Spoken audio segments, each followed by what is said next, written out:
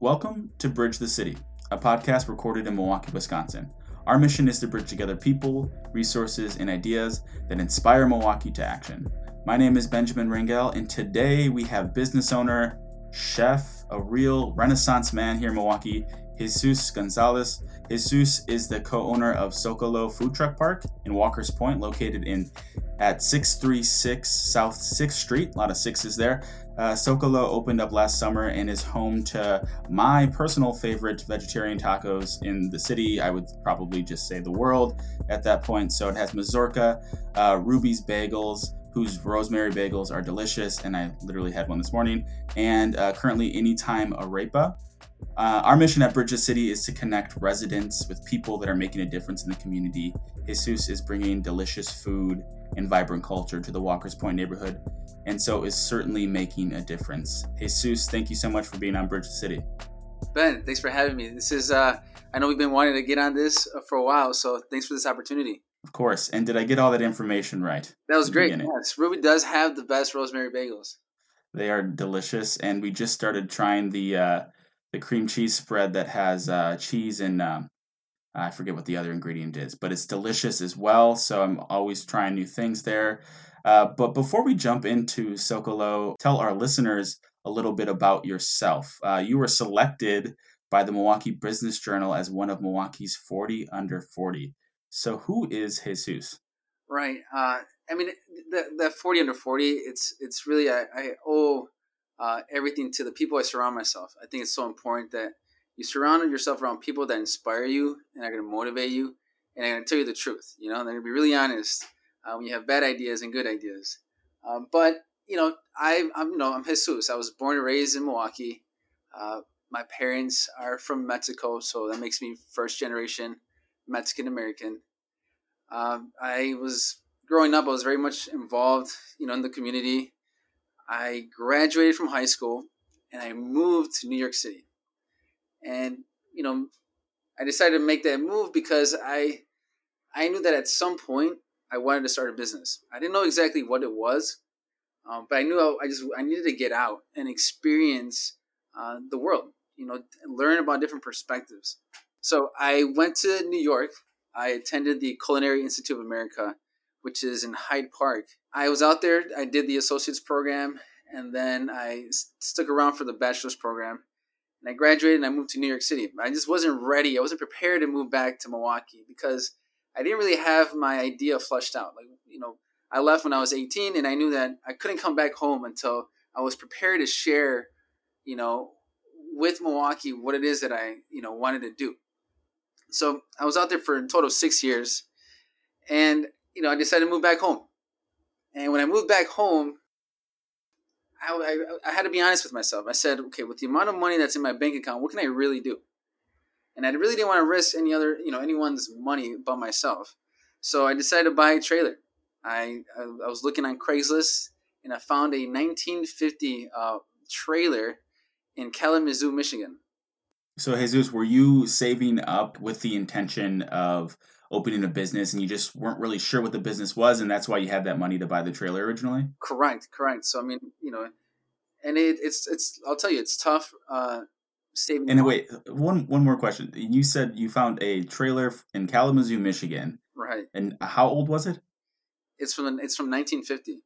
Okay. Yeah. And how did you find it? Is this just a Craigslist find or? This was me. This is like months of like searching on Craigslist and just finding the perfect trailer. And I was able to convince my brother and a couple of my cousins to drive down to Michigan and, negotiate with the owner and hitch it to our truck and bring it back. I mean, it was an adventure.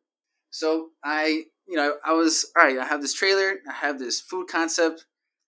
So it took me about 6 months to put it together. And in July of 2017, I opened up. And ever since then, I haven't stopped. It's a constant uphill battle to where we are today. Today we're at Socolo. So in 2017, I opened up my food trailer. And in 2019, I opened up Socolo Food Park with my business partner, Sean Phelan. And so 2017, you opened Mazorca. Correct. You were in New York. You were getting trained in cooking. You were going to culinary school. Correct. But where does the idea for tacos come from? Is that just something that you picked up in New York? Was it always tacos? Were you thinking about something different? Tell us more about that. Yeah, I mean, I think when I was trying to identify like what my vision was going to be for my business, what was really important to me was being able to share my story, and I wanted to share my story through food. So Mazorca is the story of a Mexican American kid growing up in Milwaukee. And if you look at my menu, I can tell you there's a story behind every menu item. And so I just wanted to share that with the public. And I think that's what's been why I've been able to connect with so many people is because it's just I'm pretty much just telling my story, and I'm feeding people while doing that. So it's pretty cool. Yeah, that is amazing. And the name Mazorca, where does that come from? So mazorca it's corn, and there's different stages. I mean, corn is such a beautiful plant. It's a crop, and the thing is, it doesn't reach. It's not a mazorca until it has matured on the stalk.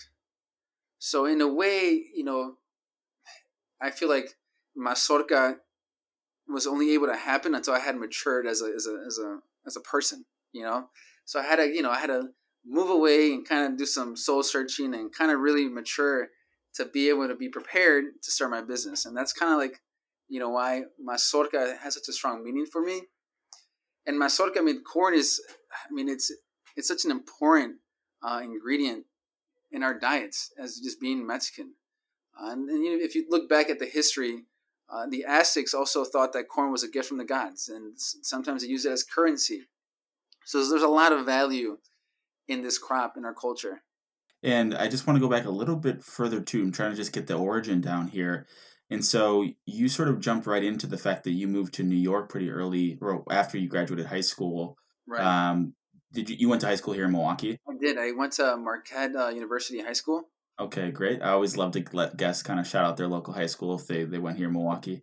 But before that, was there an interest and a passion in just cooking in general? And if so, where did that come from?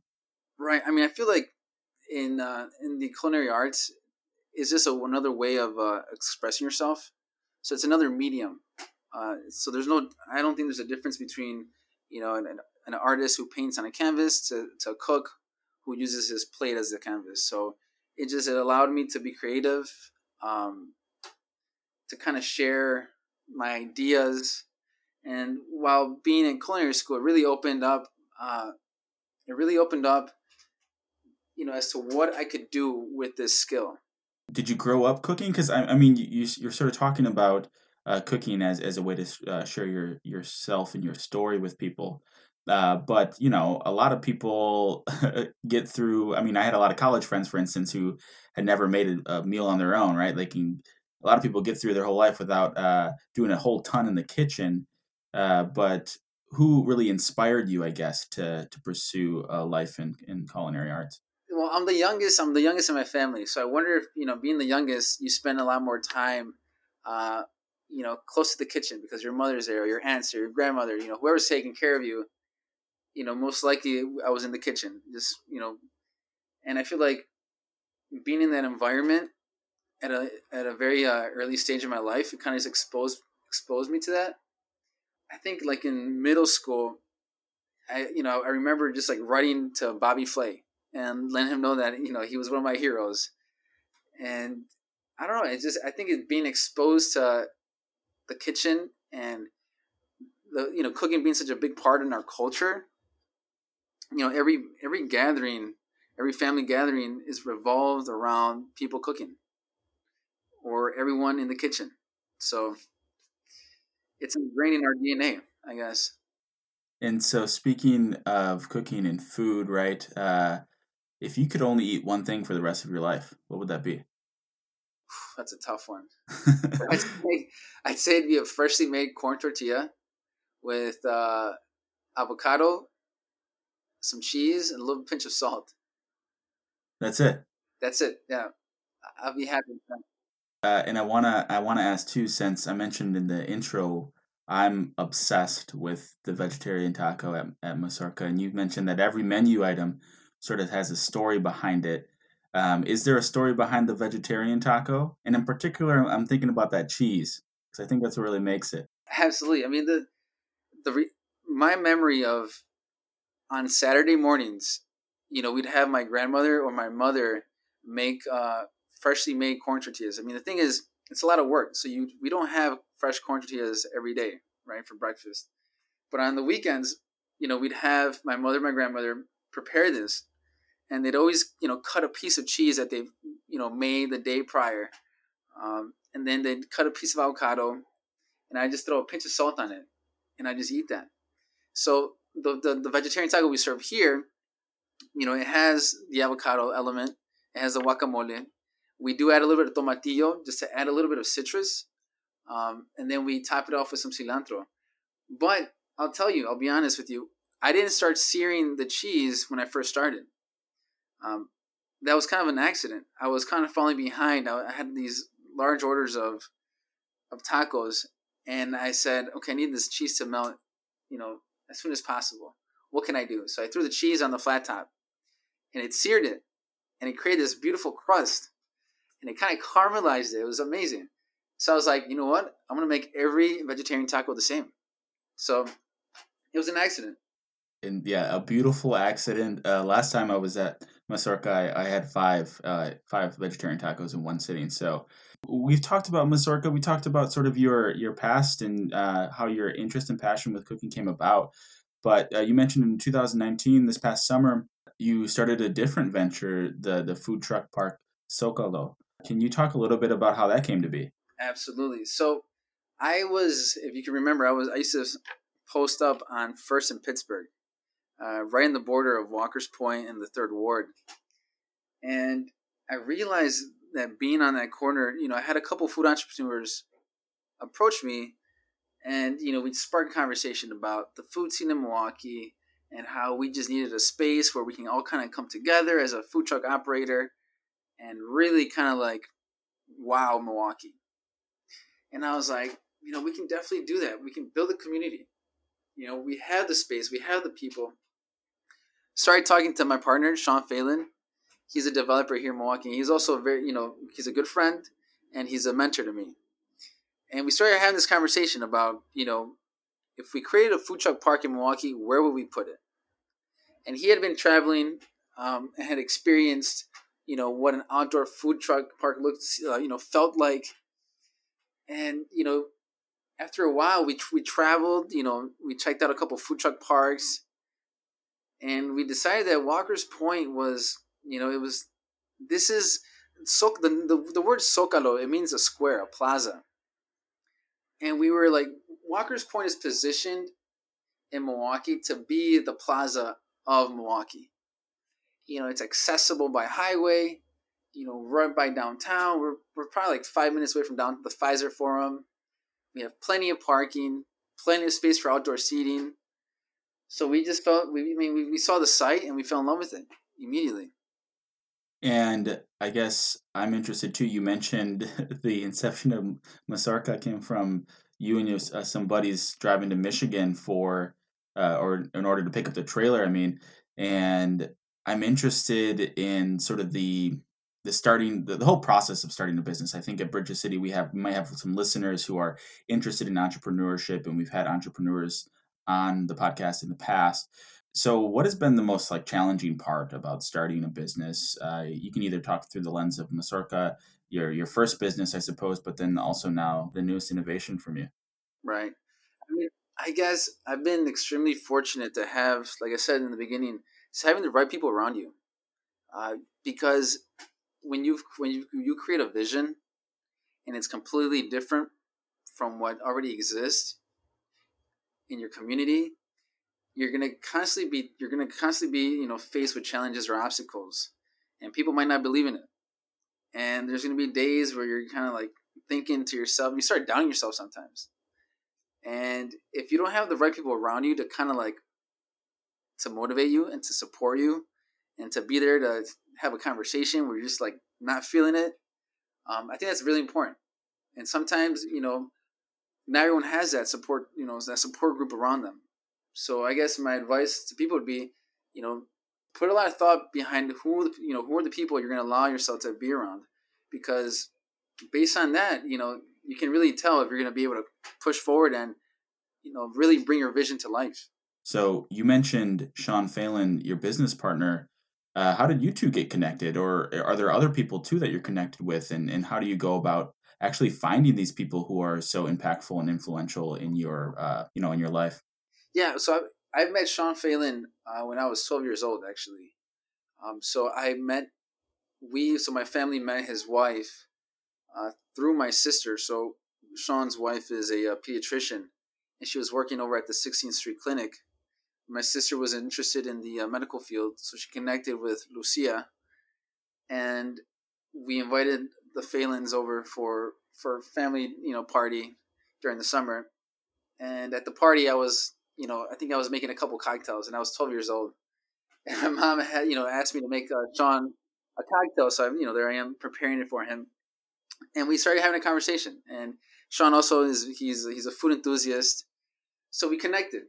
And throughout high school, they welcomed me into their home, and I would prepare once a month. I'd prepare a dinner for their family and friends, and they'd allow me to do whatever it was that I wanted to do. So they created this cool space, where I can just create. And when it came time to look into culinary schools, they were extremely supportive of helping me find resources, and just making that transition out there. So I've always been in contact with Sean. So to answer your question, like what can people do to make these connections, is being able to network, being able to not be afraid to talk about what you're trying to accomplish, and not being afraid to ask questions.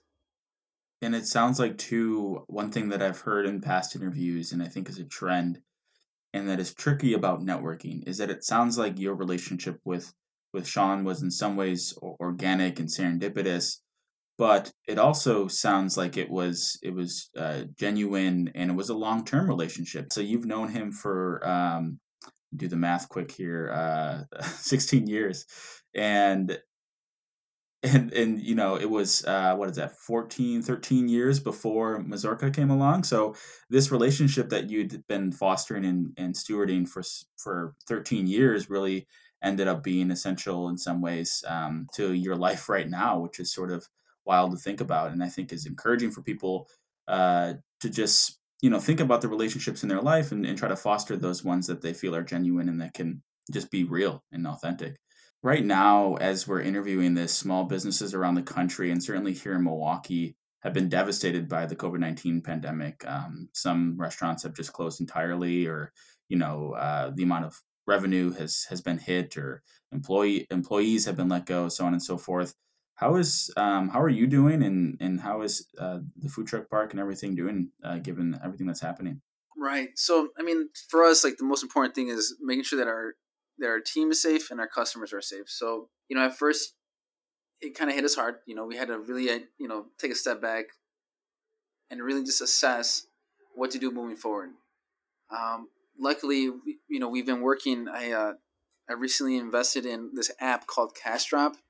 So my buddy Ruben Flores, he's from Milwaukee. He recently moved out to Chicago.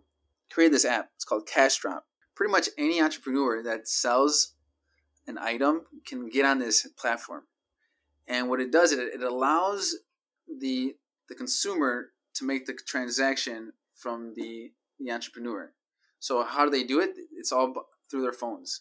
So you can order on your phone. You can go on their website and order, and there's no fees to the entrepreneur, which is huge, because a lot of these like third party services that allow people to order things online, there's a fee for the entrepreneur.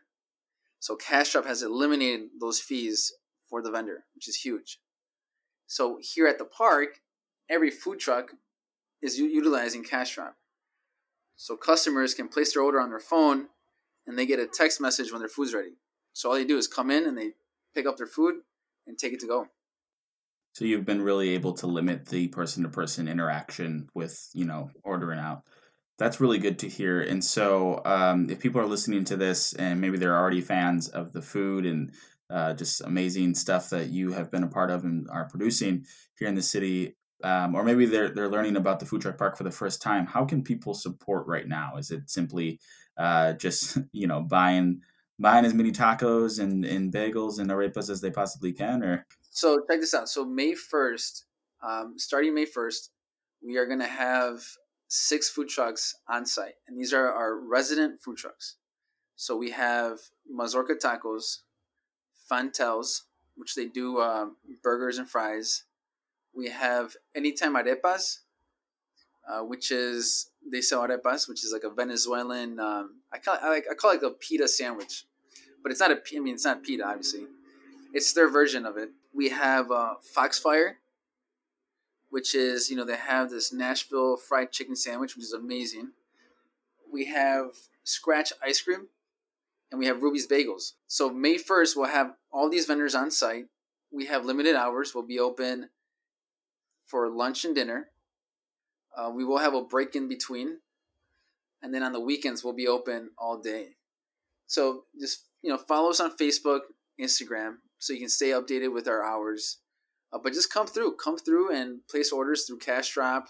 Every operator has their own Cash Drop account. All that information is linked on our website, Instagram, Facebook. But just come on and support us. We're also going to start bottling our michelada mix. So a michelada is the Mexican version of a Bloody Mary. So we have our own blend of spices, tomato juice, but instead of adding vodka, we add beer, a light beer. So it's a great drink to have on a Saturday morning or Sunday, or if you're hungover. So. And I think one thing I do want to ask about, I've been able to work with a friend of a friend and business partner, I guess, of yours, Karen Oliva, and the two of you did something that sort of transcended the food scene here in Milwaukee. You all started a magazine called Why Not Me, and we're hoping to have a future episode to talk about the specifics around that magazine. But can you just briefly talk about how that project came to be?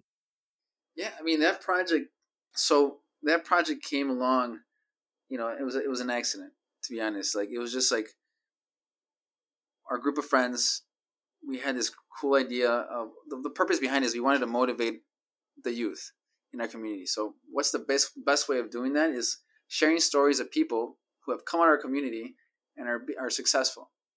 So Karen Oliva is a very talented photographer, and she was spearheading this project. And we were just really interviewing people who have gone against the grain and really pursue their dreams, have visions, and are bringing them to life. Yeah, and definitely for our listeners, make sure you just tune into Bridge the City. Again, we're hoping to have you all on to talk more about the magazine and what they can expect from the second issue. At Bridge the City, our motto is that sound bites aren't solutions. In order to make a difference, you need to do something, right? So we're all about action here at Bridge the City. If somebody's listening to this, we've already said that they can support the food truck park and Mazorca and all the businesses there by, just hitting you all up and getting some food when they're hungry, or getting some bagels for the morning. If you were to provide some action step to our listeners on how they can get involved and make a difference in the community, what would you say to them? I have this tagline in Spanish. It's very short, but it's very impactful. It's ánimo. Ánimo means like get up and go. It's like have joy in whatever it is that you do. Because if you do things with happiness, you can't go wrong. So just have the energy to go out and create the world. Ánimo. Thank you so much for listening to Bridge the City. My name is Benjamin Rangel, and you just heard from one of Milwaukee's 40 under 40, a local entrepreneur and the creator of the best vegetarian taco in the world. Look for ways to continue to support Socolo going forward here if you have not already. I personally have gotten bagels from Ruby's almost every weekend since the Safer at Home order was established. Please rate and subscribe Bridge the City whenever you can. And wherever you listen to podcasts, follow us on social media, and heed the action step provided by Jesus here, Ánimo. As always, let us know how you have helped Bridge the City. Bridge the City, whoa, Bridge the City, yeah. Bridge the City, yeah. Gotta bridge the city. Bridge the City, whoa, Bridge the City, yeah. Bridge the City, yeah. Gotta bridge the city.